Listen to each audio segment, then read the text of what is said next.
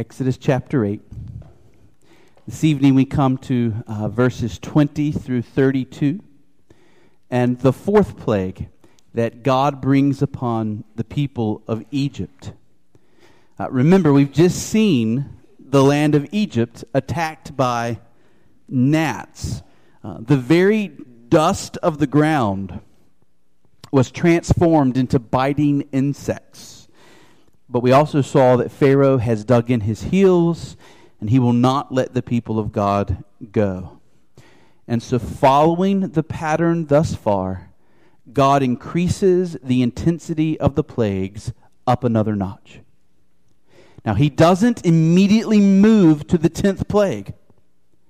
God is being patient.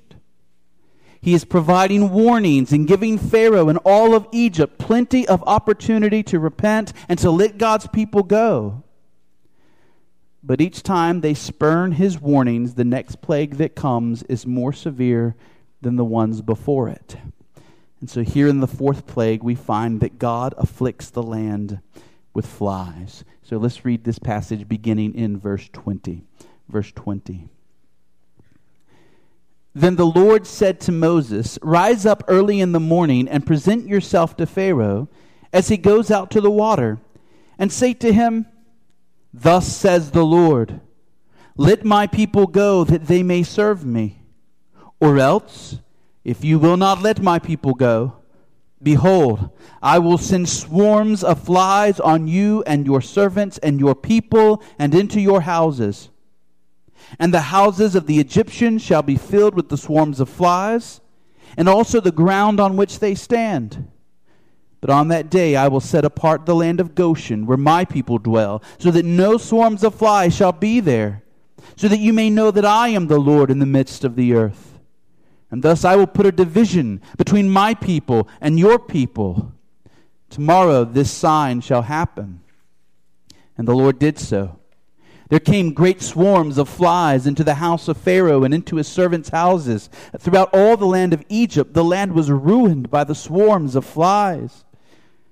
And then Pharaoh called Moses and Aaron and said, 'Go, sacrifice to your God within the land.'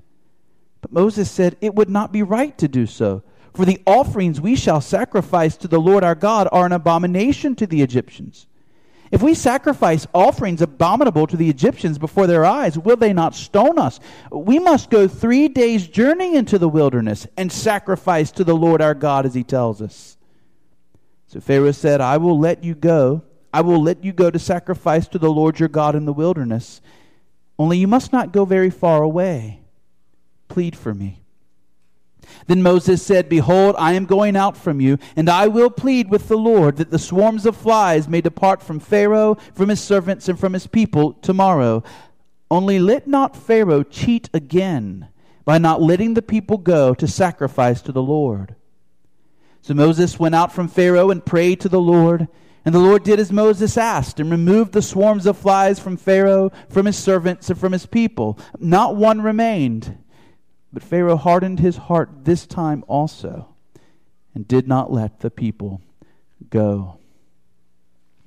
Let's make 6 observations about this fourth plague. 6 observations about this first plague. First, this plague is the first in a new cycle of plagues.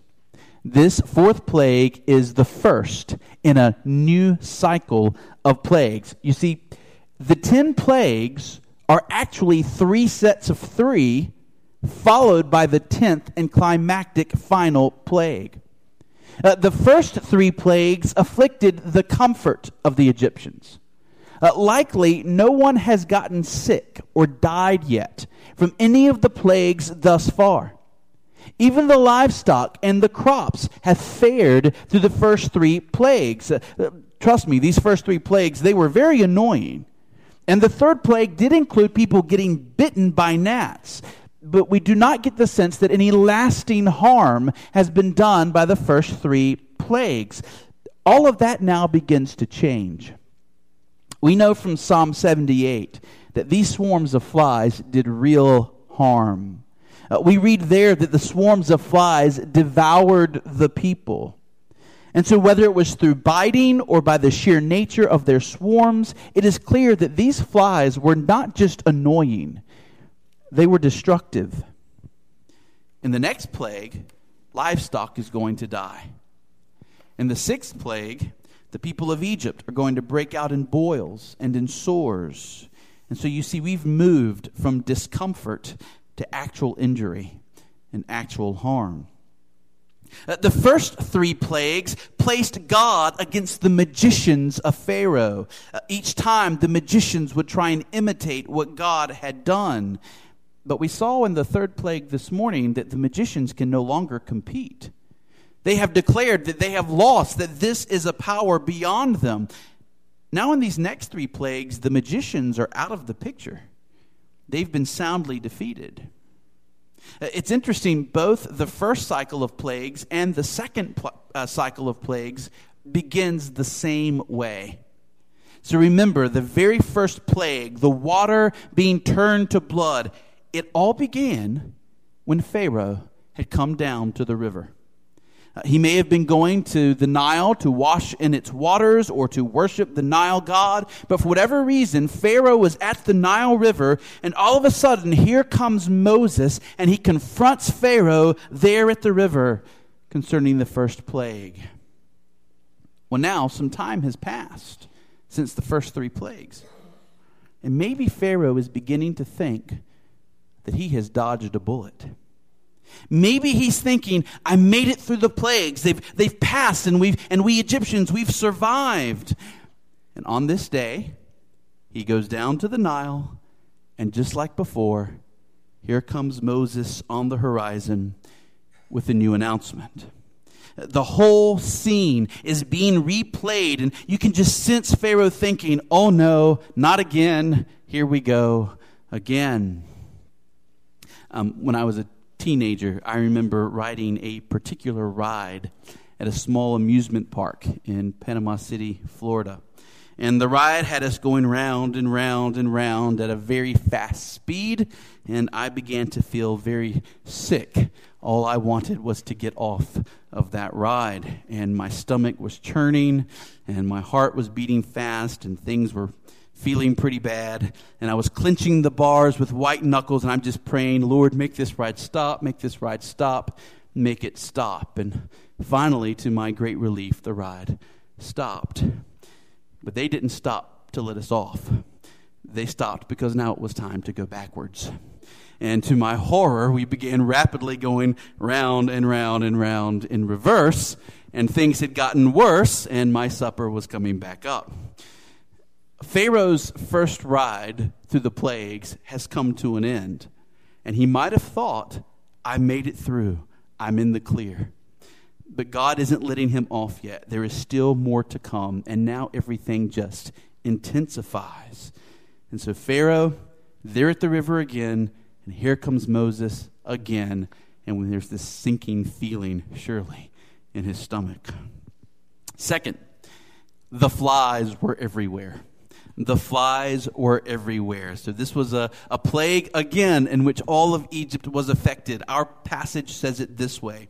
There came great swarms of flies into the house of Pharaoh and into his servants' houses. Throughout all the land of Egypt, the land was ruined by the swarms of flies.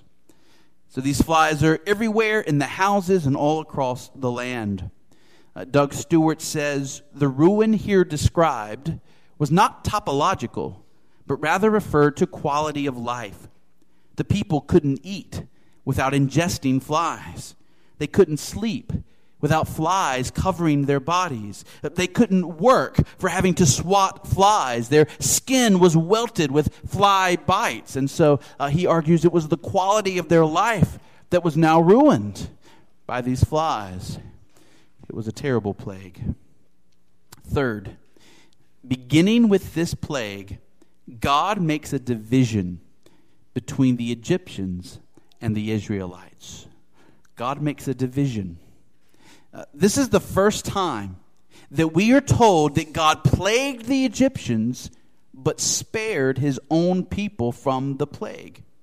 And from this point forward, this is going to be God's way.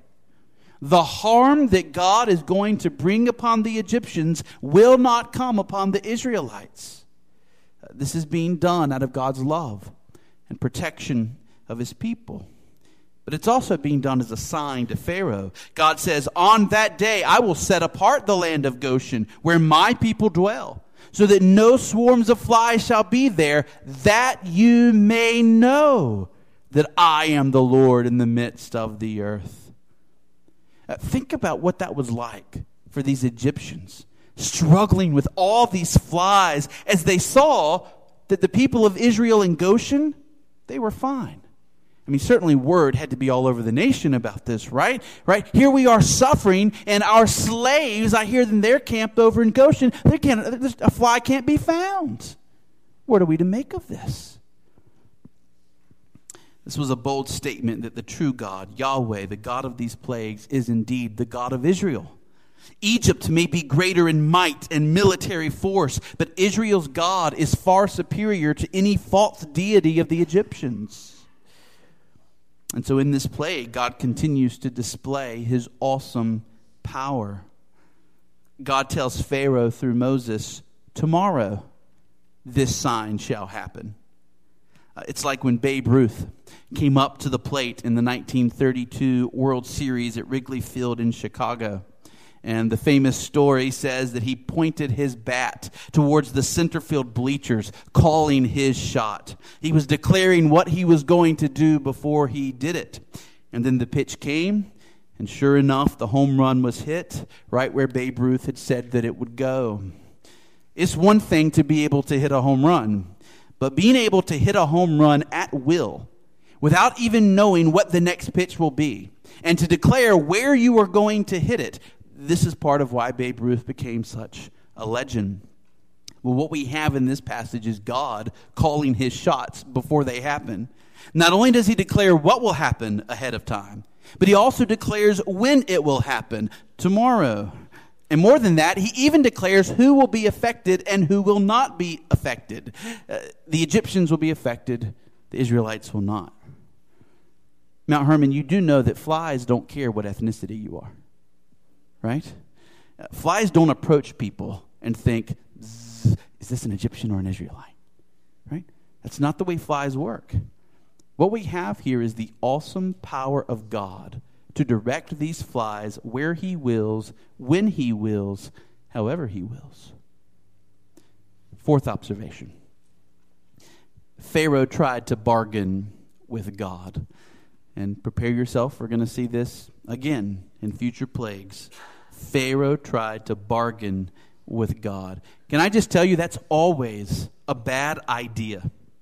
Rather than submitting to God's will, Pharaoh sought to wrangle with the Almighty. Pharaoh made an offer, right? He would let the people of God offer their sacrifices to God in Egypt. But of course, this offer was refused. Both Moses and Pharaoh are well aware of what is really going on here. If the Israelites leave, they're not coming back. Pharaoh must either submit to them by letting them go, or he will be judged by God. Have you ever tried to bargain with God? God, if you'll give me that promotion, if you'll just get it for me, I'll do this for you. Right?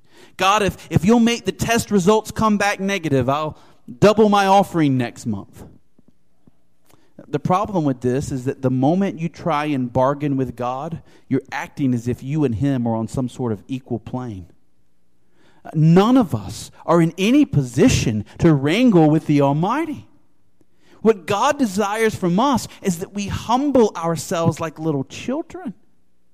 If only Pharaoh had come before God with empty hands, saying, I surrender, you are God, I am a creature, I submit to you, he would have found God to be a welcoming, loving, wonderful God.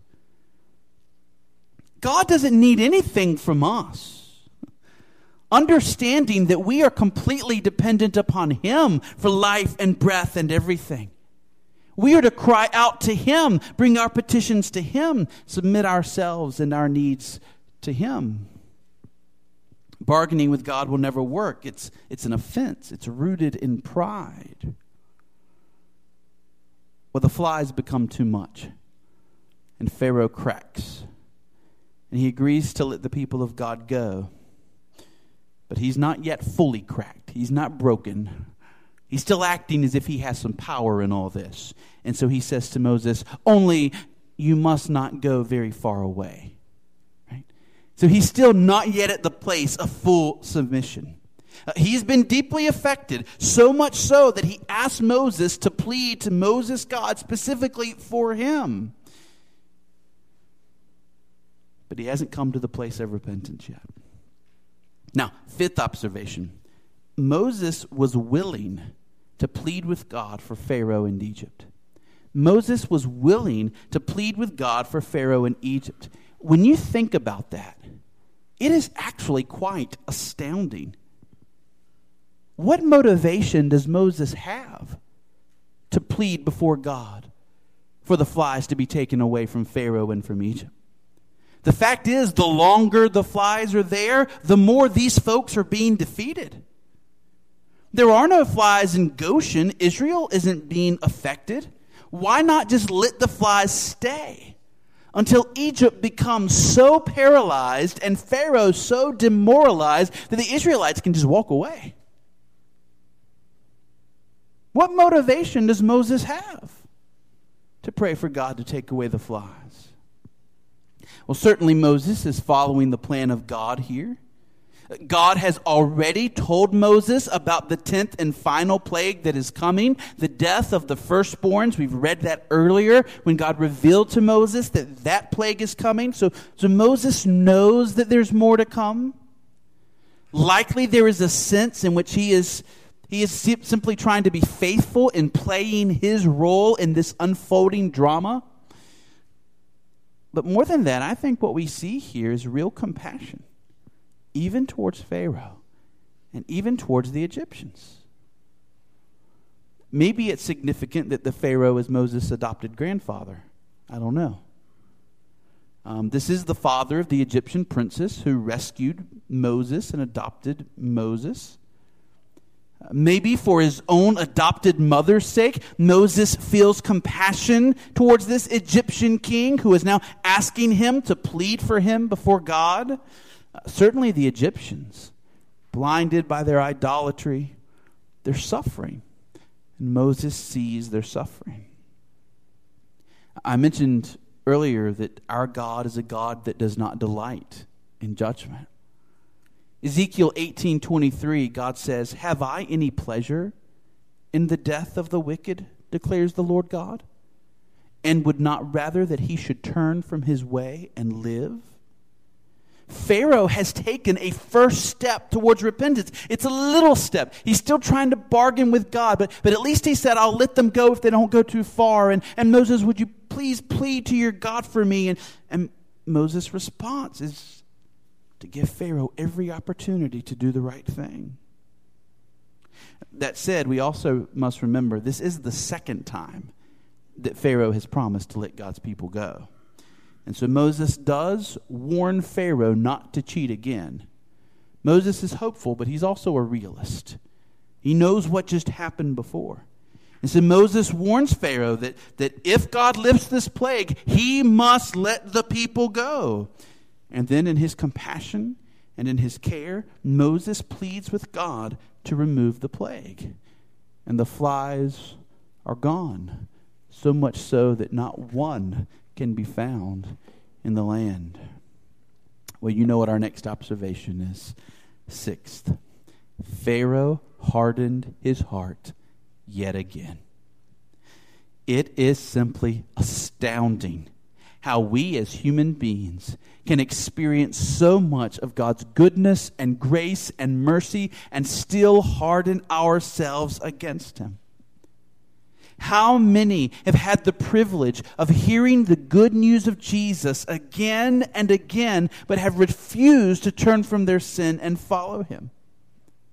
How many have been spared from terrible accidents or have been healed when doctors expected no healing, only to go on living in stubbornness and rebellion towards God? This very moment, God is lavishing every one of us in this room with many gifts. Your very life, your breath, your strength, your privilege of being here this evening in God's special presence, hearing the greatest truths in the world being preached. You are being blessed by a merciful God. The second, is your heart hardened against Him? Would you still refuse to humble yourself and submit to a God who is so good and so wise? Now, we've seen that each of these plagues is an attack on an Egyptian god. And while many of the Egyptian gods are being assaulted by each plague, I've been trying to show one particular god for each plague that's being revealed as a fraud. As we've said, God is dethroning Egyptian gods, proving that He's the true God in plague after plague. So which particular god is being assaulted here? Well, perhaps more than any other plague, scholars are a bit divided about which god is most in God's sights.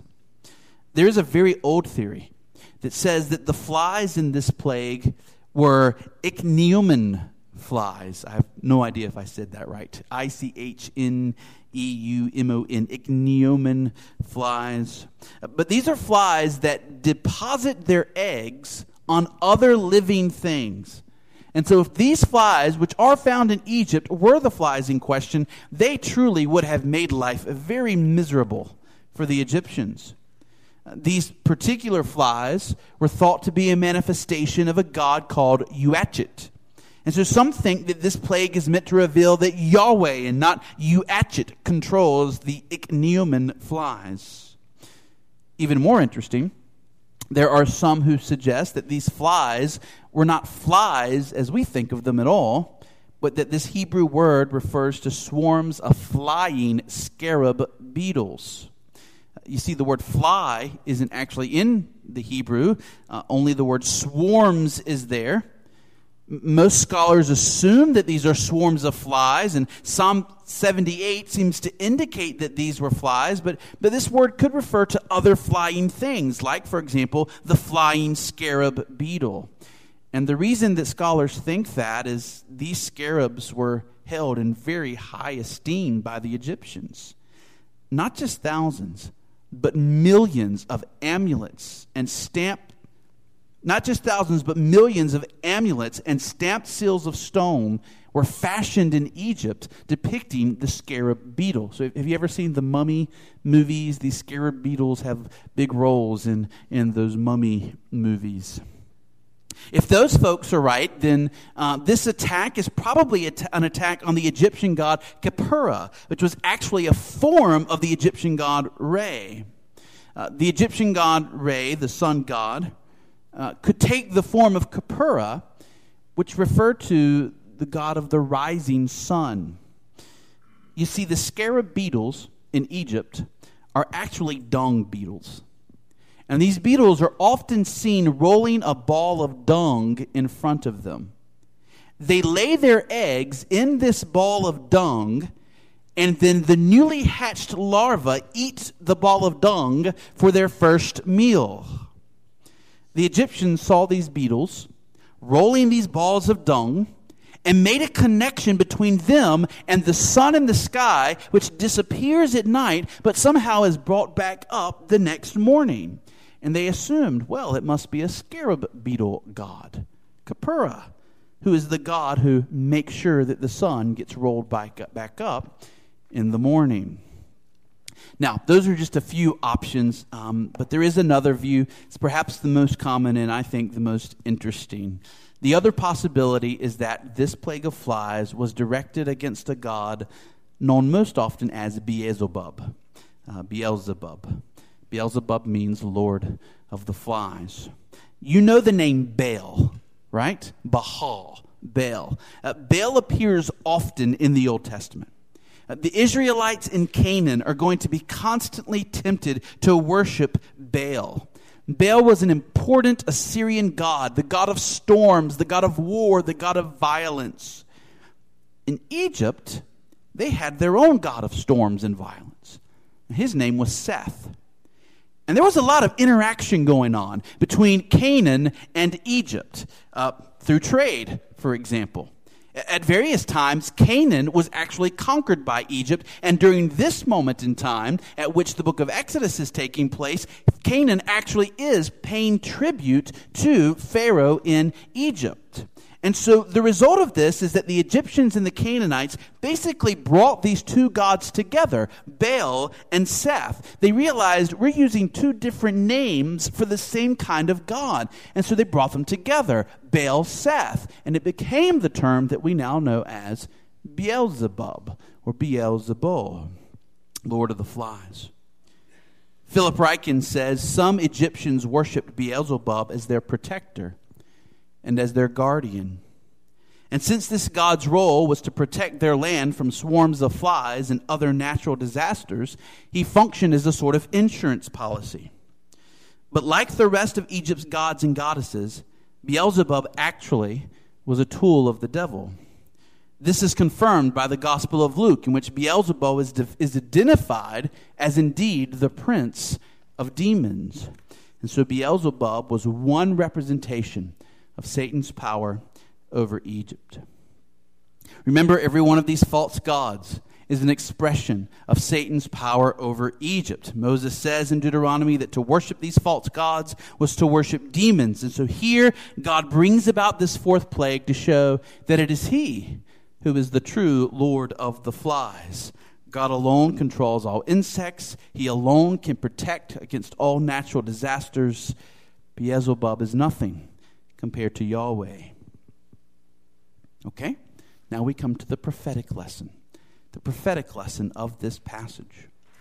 We've already seen that the book of Revelation draws from these plagues to help us understand what we should expect from God in these last days. And just as these plagues were smaller judgments that increased in severity, all leading to a great final judgment, so we are in a day of plagues on this earth, all warning us of a greater judgment to come. Well, the prophetic message of this plague is that in these last days, God will use even insects and other creatures to bring us warnings of the great judgment day ahead. God will use even insects and other creatures. So, for example, we mentioned this morning Revelation 6, verse 8, which says this, "And I looked, and behold, a pale horse, and its rider's name was Death, and Hades followed him. And they were given authority over a fourth of the earth to kill with the sword, and with famine, and with pestilence, and by wild beasts of the earth." And so every time we hear of people's lives being disrupted by people becoming sick or even dying because of mosquitoes or flies or locusts or other creatures like that, we're to remember that this has been promised to us and that this is a warning to us as a human race of the greater judgment to come. The call of each one of these plagues is for us not to harden our heart against God, but to humble ourselves before the true and the Almighty One. Well, finally, as we continue thinking about God's purposes in these plagues, I want to mention a fourth purpose, and it's this. God decreed these plagues to teach God's protection of his people. To teach his protection of his people. From this plague forward, where real harm is being done, we are going to see a protective bubble around Goshen and the people of Israel. And we are to learn from this that God truly does protect his people. In this life, if you're a Christian, you are under the protection of God. Now, we are not protected from every earthly harm. We are not protected from every disease or disaster or mishap. Sometimes in the good sovereignty of God, he chooses for those things to come into our lives. But God does indeed protect his people from anything that would bring true and ultimate harm to them. Anything that is not ultimately for our good is kept away from us.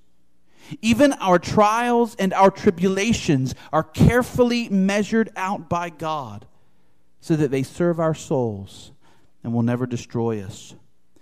Paul said, "We are afflicted in every way, but not crushed, perplexed, but not driven to despair.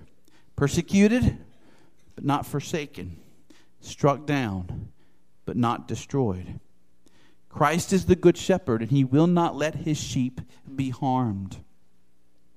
Dear Christian, do you know how much your Father loves you? Are you aware of how truly safe and secure you are in his loving care? Good fathers protect their children from harm, and our God does this for us. Remember how Peter describes us in 1 Peter 1:5. We saw it this morning where it says that by God's power we are being guarded through faith for a salvation ready to be revealed in the last time. Our God is protecting us, guarding us, safekeeping us by sustaining our faith and refusing to let us utterly fall away. God protects his children body and soul, only allowing those temptations and sufferings that he has deemed to be good for us as he fits us for heaven. Our God protects us with his awesome power and with his awesome wisdom. Psalm 91, verses 11 and 12. He will command his angels concerning you to guard you in all your ways. Have you ever thought about the fact that one of the great purposes of angels is to fulfill God's will in protecting his children? Oh yes, there are demonic forces in this world, demonic forces that would seek to do you harm, but your Lord Jesus is the Lord of hosts. And who are these hosts that he's the Lord of? It's the myriads upon myriads of angels who do the bidding of Jesus Christ to protect his people. Jesus is the captain of the Lord's armies, the armies of angels. It's astounding. You remember how God opened the eyes of Elisha's servant so that he could see the great army of angels that was protecting God's people. Psalm 34 verse 1 gives us the picture of angels pitching their tents around God's people, encircling them, protecting them, guarding them from enemies. In Daniel 9, we see God's angels at work to answer the prayers of God's children. God saw and he heard the prayers of Daniel, and the angel Gabriel was dispatched to accomplish God's response. In fact, in Luke 16, Jesus speaks of angels coming to a believer at death to usher his soul into the very presence of God. When Jesus was near death himself, in agony in the Garden of Gethsemane, we're told there were angels there to uphold him and to strengthen him. Mount Hermon, your Father is protecting you in ways you can't even see, against dangers you don't fully understand or know. Israel's keeper does not slumber and he does not sleep. His ever watchful, protective eye is always alert for any sign of spiritual harm. When we come to the day of judgment, and the bow of God's wrath is bent back and ready to be released, we will find that we are protected by his loving care. We will walk through the judgment of God untouched, and we will enter into glory. This is the joy of belonging to God. This is the joy of being counted as one of God's people. Let me ask it this way. Are you an Israelite? Or are you an Egyptian? Are you under the protective care of God? Or are you left to the judgment of God? Every one of us deserves the wrath of God. If you could see your sin aright, you would not blame God one moment for his acts of wrath. If you were to see your sin the way God sees your sin, you would simply marvel at how patient and how kind he has been. You and I deserve the wrath of God, but God has made the way of salvation in Jesus Christ. There is therefore now no condemnation for those who are in Christ Jesus. And so we'll end this way. Are you in Christ Jesus? Have you been united to him by humbling yourself before the King of Kings, bowing to him and saying, "You are my Lord, you are my Savior. I place my confidence in you, and I give you my allegiance. Jesus Christ will bring his people safely through every plague into the promised land that we call heaven. Amen? Amen. Let's pray.